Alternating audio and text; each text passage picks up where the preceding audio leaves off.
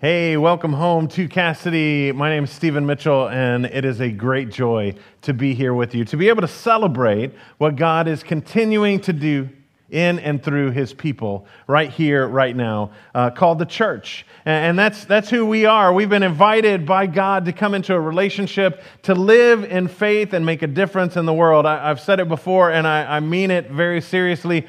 We're not waiting for a movement from God, friends. We are living in a movement from God. Even in the midst of a global pandemic, God is present and moving as the church. God is present in the world, making a difference, and people are having their lives transformed and changed. They are growing into a relationship with the God of all creation. They're finding a new life in Jesus Christ. And that's why we're here. We are here to share that love and grace with others. We are here to invite others to come on a journey with us. And if you're new here, you are welcome here. You are invited to come with us. We recognize that we're not perfect, but we know the one who is, and that's Jesus Christ. And we want to invite you to come along with us on this journey called life, where we learn to be more like Jesus, where we learn to allow God to change us from the inside out so that we can be made new in the image of Jesus Christ, not being made by our past decisions, but instead being made by the grace and love of God. And that's why we've been on this sermon series that we have been talking about called Amen. The idea of Amen is to take a deep dive, a deep look at the Lord's Prayer, to really kind of understand what it is Jesus is saying. The Lord's Prayer is a prayer that Jesus was asked by His disciples, Lord, teach us to pray. And Jesus taught His disciples to pray by praying for the kingdom of God to come in reality, just the way that it is in heaven. Praying to forgive others the way that we want to be forgiven. And to pray for deliverance from ourselves and deliverance from the enemy that we have. And we've gone through those 3 weeks. And this week we're going to take a look at Amen. The term Amen and what it really means when we talk about the Lord's Prayer. How do we live that out? What does it look like when we agree to all of the things that Jesus is telling us? Hey, recently, I don't know if you are aware, but interest rates are at an all-time low. I get like 85 letters every week in the mail, not to mention the emails that I get as well, but 85 letters every week by different people saying, hey, I should refinance right now because the interest rates are so low. And one day I decided, the people that I have my home mortgage through, I decided to call them and ask them about it because they've been one of the number one people sending me information saying, hey, I should refinance. Here's the deal. I don't understand why, if you have a high interest rate on somebody, why you would pursue them to have them lower their interest rate. I don't get it. Maybe there's some reason. I don't understand why, but it's mind-boggling for me. And so I called them up, and I was like, it was an afternoon. I had a meeting coming up in about an hour. It was at noon, and so we had been talking about lunch here at the church. I don't know if you're aware of this, but I really like to eat. And so we had been talking about what we were going to eat for lunch and made some orders, and Jana and Pastor Suzanne were going to go and get that and bring it back. And so I was on the phone with these folks thinking, hey, it's just an inquiry. But I called him and he was like, hey, we can have this done in in just a few clicks of a mouse, you can be done, and the application will be complete. And it's a great interest rate, and honestly, it was saving me money, and so I thought it was a great interest rate as well. And so, after having this conversation, and it wasn't a willy-nilly conversation, right? I knew what I wanted the interest rate to be, and it was right in the range of where I wanted it to be. So I said, hey, okay, what do I need to do next? And he was like, well, while I'm on the phone with you, I can have you walk you through submitting the application. And I'm like, okay, maybe this won't take too long. And he emails me this document that is called, it's an online digital signing permission. So you say, hey, I'm going to sign things digitally, and I'm giving you permission to use that. And so he sends me that, and it's 2 clicks, and I read through the paper, and I was like, okay, no problem, done. And I send it back, and all of this is happening on my phone. And he says, okay, I'm going to send you the application. It's going to have a button at the top, and you click that button, and it starts you and takes you to all the places you need to sign. And I was like, okay, not thinking too much for it. And then I get an email document that is a long document. It's page after page after page. And I'm trying to go through and figure out what each of these pages are saying before I click OK. And I'm on my phone, so I'm like making the phone bigger, and then I'm having to slide the page back and forth, trying to figure out all of the stuff that's being said. And I come to the conclusion that there is no reality in which I am going to read all of this, eat my lunch, and go to the meeting at 1 o'clock. So what do? In my infinite wisdom, friends, I decide, hey, they're not asking, this is an application, this isn't the actual refinancing. They're not going to be sneaking in, hey, we want some of your body organs as down payment or deposit. And so I looked at the numbers that they were presenting, the percentage numbers, and I clicked okay. I didn't read through all of the minute detail. I didn't take the time to go through all of this. Now, this is not a moment when you're like, that I'm going to come back and say, oh no, it was horrible and I've been scammed. That's not what I'm saying.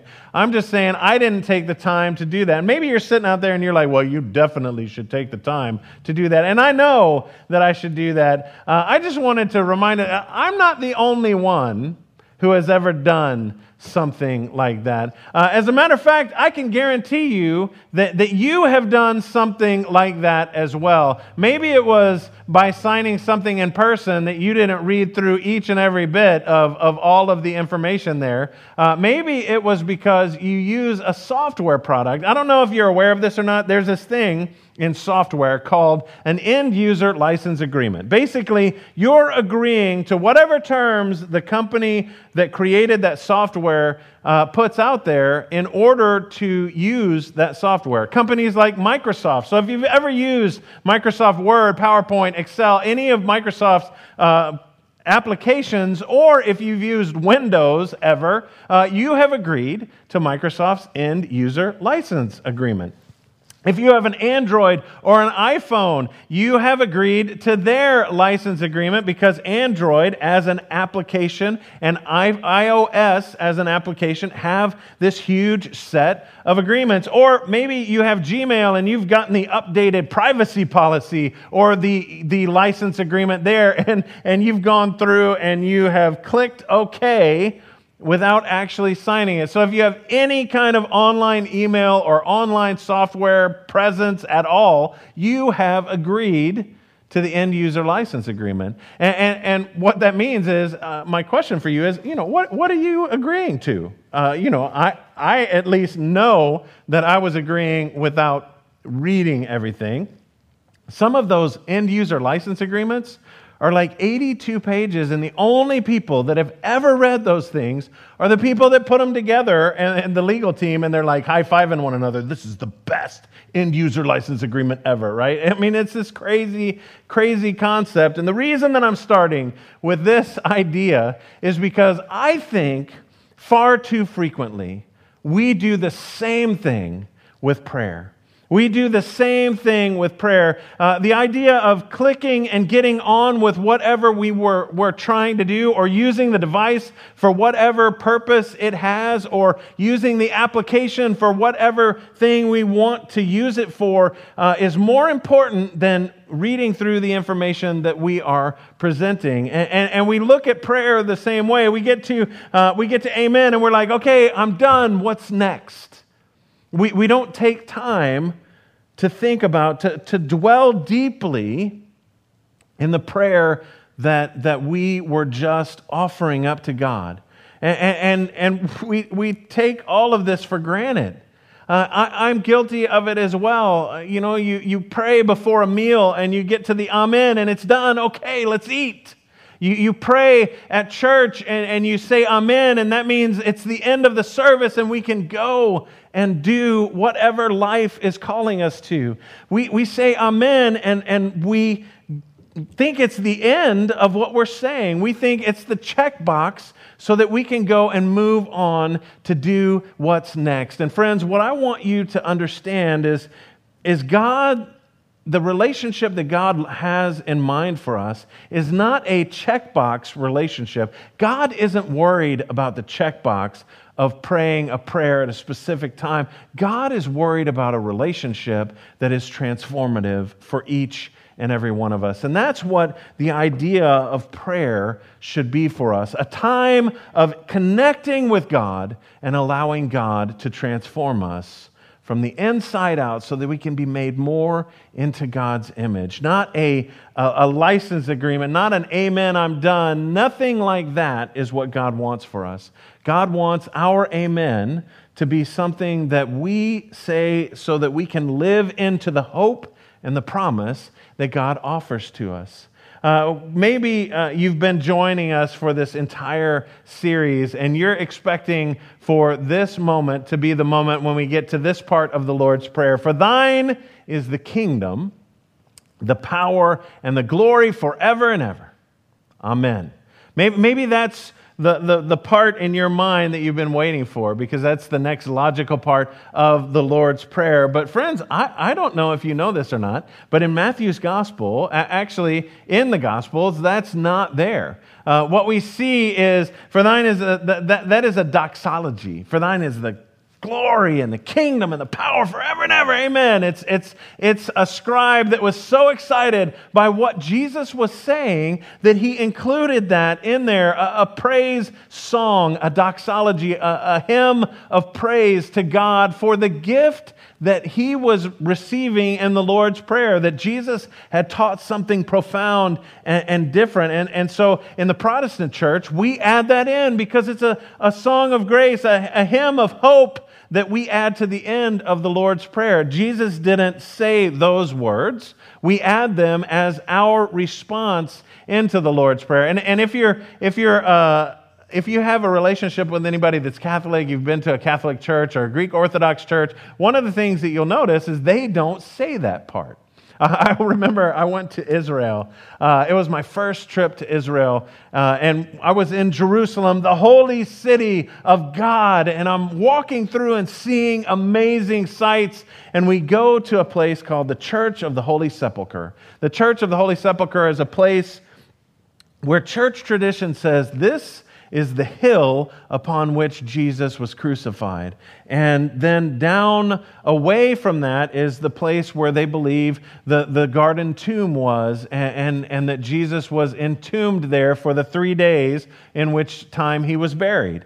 And so both of these locations are housed in the same massive church. If you've ever seen the skyline of Jerusalem, you'll see some blue domes in the background. Not the golden dome, but the blue domes in the background. That's the Church of the Holy Sepulchre. Well, I was in there for the very first time, and I'm overwhelmed. I mean, my spirit is so hyped up and so excited because of where I am and what this is a holy city of God. Everything is cool. It's called the fifth gospel because you go to the Holy Land and everything changes. Now the sights and sounds and smells of the Holy Land are imbued into the stories you read. And so I'm standing in the Church of the Holy Sepulchre looking at the unbelievably beautiful artwork.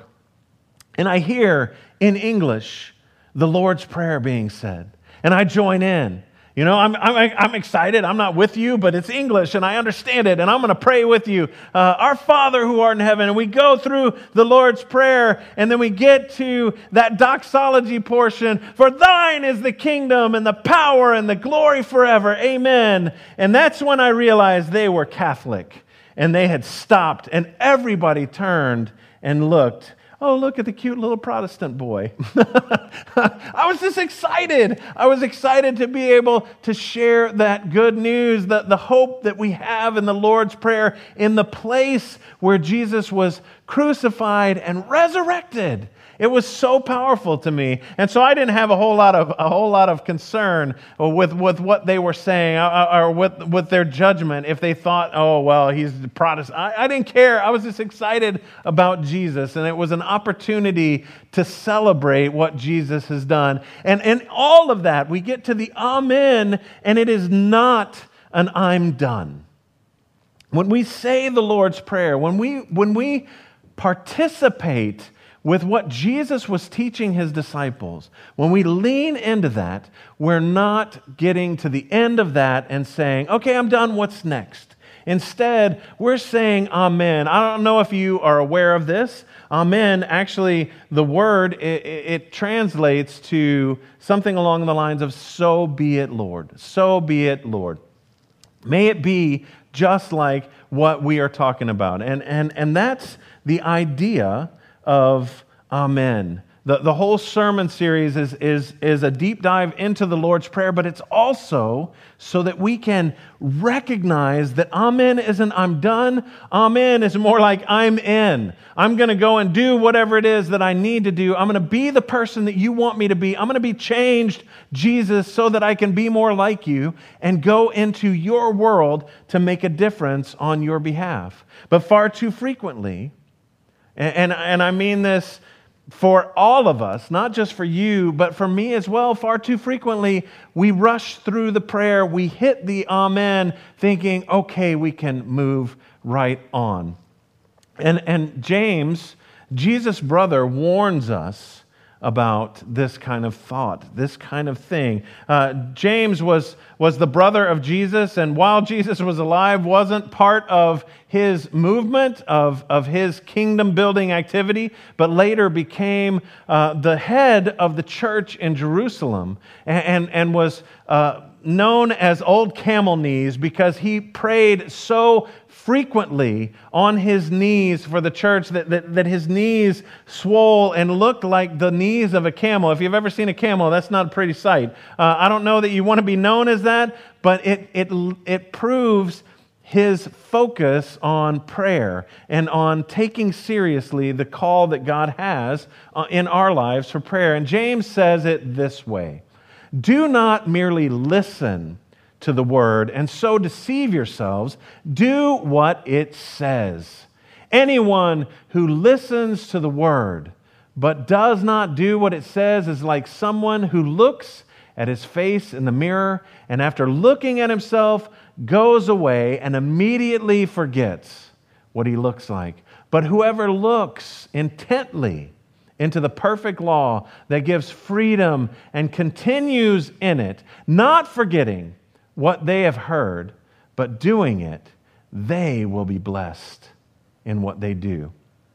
They will be blessed in what they do. James is saying, hey, if you rush through the prayer, if you rush through anything that God is calling you to just to get to the end, you're missing the point. You're like a person who looks at themselves in the mirror and then goes away and forgets what they look like. I mean, it's absolutely nonsensical in our minds to do that. We have an understanding of what we look like. It doesn't make sense that we would walk away from that and forget who we are. And yet we do that so frequently with prayer. We pray, and then we don't even remember what it was we were even praying about.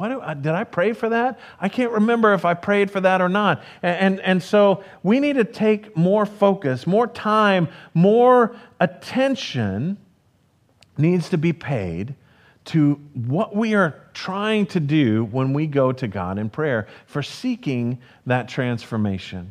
And for me, one of the ways that I do that with Scripture is I use an ancient technique. It's called a targum.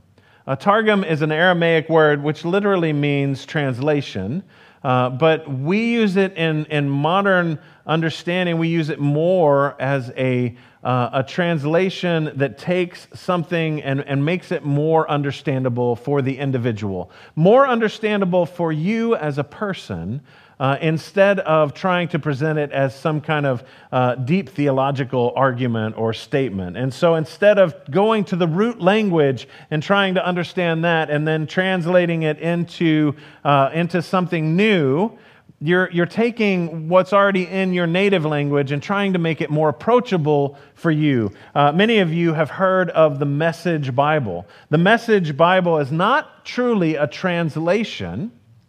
It is a targum. It is making the Bible, the English version of the Bible, more understandable and more approachable for people who may not have grown up in the church. It's not a good tool for Bible study because it's not using the root words, things like that, but it does make it more approachable. It is a targum. It's this idea of making it understandable to each of us. And the intro video to the Lord's Prayer has multiple times where it's doing this very thing, where it's putting into its own words the Lord's Prayer. And I wanted to take a moment and share with you one that I have created, the way that I have said this prayer, so that you can see how approachable this prayer can be. Maybe this is something you want to hold on to. Maybe this is something that you want to use, but whatever, regardless of where you are on this, this is one of those things that I use as a tool that helps me to really understand the things that I'm talking to God about, so that it's not just words on a page, that it's words that are written on my heart. And here's how I go through the Lord's Prayer. God, you are as close as a father and able to do all things. May your kingdom reign in our hearts and be reflected in our lives. Give us today what we need to live. Help us to forgive others in the way that you continually forgive us. Save us from ourselves and from the schemes of Satan. So be it, Lord. So be it, Lord. Amen is not just lip service. Amen is what we say to invoke God's presence and what we have just declared before Him. God, make us more like you. Make us into the people that you have in mind for us. Not just so that we can go about our regular life, but so that we can have new life in Jesus Christ. I don't know if you remember or not, but the story of Nicodemus. He goes to Jesus, and Jesus meets him in the evening, and Jesus says, in order for you to come into full relationship with heaven, you have to be born again by water and the Spirit. You have to come into this relationship in a brand new way. You have to be made new. Born again is the language that Jesus uses. It's not just so that we feel better about ourselves. It's not because we have a need that we want Jesus to meet. It's not just because things are jacked up. We want Jesus to come into our lives and give us a brand new life based on the water and the Spirit of God Himself, so that we can come to life in what Jesus has in mind for us, so that we can be the people that Jesus calls us to be, so that we can love the world the way that Jesus wants us to. And Jesus says this so that we can have life, not just regular life, but crazy abundant life. I have come so that they may have life, life to the full. Christ invites us to be made new, made into the image of Jesus Christ, so that we can be born again, so that our past doesn't define us, but Jesus defines us, so that our history doesn't control us, but the promise of the future with Jesus forever controls our destiny. And a quick amen, a quick checkbox, a quick acceptance of God's end-user license agreement is not going to cut it. It's not going to be enough. And some of you have been praying the Lord's Prayer from the very beginning. Some of you have been praying the Lord's Prayer since you were a little kid. And I want to invite you to take a step toward Jesus today. To take a step and say, you know, there was this guy, Martin Luther.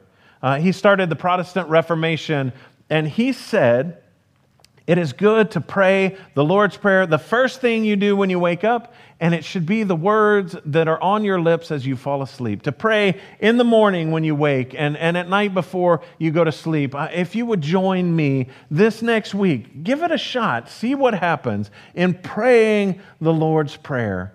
each and every morning, each and every evening, so that when you get to that amen, it isn't a, okay, I'm done, but it's a, I'm in. Whatever we just agreed to, God, however you want to change me, I'm in. I want you to help me be different. And I mean this from everything I have. Your world could be forever changed by one simple word, and that word is amen. And so may it be so in our lives and in the lives that Jesus calls us to and in the hope that we have in who Jesus is. Friends, each and every part of this series, we have ended with the Lord's Prayer. We've been talking through this, and so I want to invite you to join me in praying the Lord's Prayer together as it is on the screen. Our Father, which art in heaven, hallowed be thy name. Thy kingdom come, thy will be done on earth as it is in heaven. Give us this day our daily bread, and forgive us our trespasses as we forgive those who trespass against us. And lead us not into temptation, but deliver us from evil. For thine is the kingdom, the power, and the glory forever. Amen. Friends, this is the hope we have in Jesus. This is the words of the prayer that Jesus taught his disciples to pray. And it's the words that we can engage with and we can open up to and we can allow God to use to transform us from the inside out. This is our hope in who Jesus is. And everyone agreed and said, amen.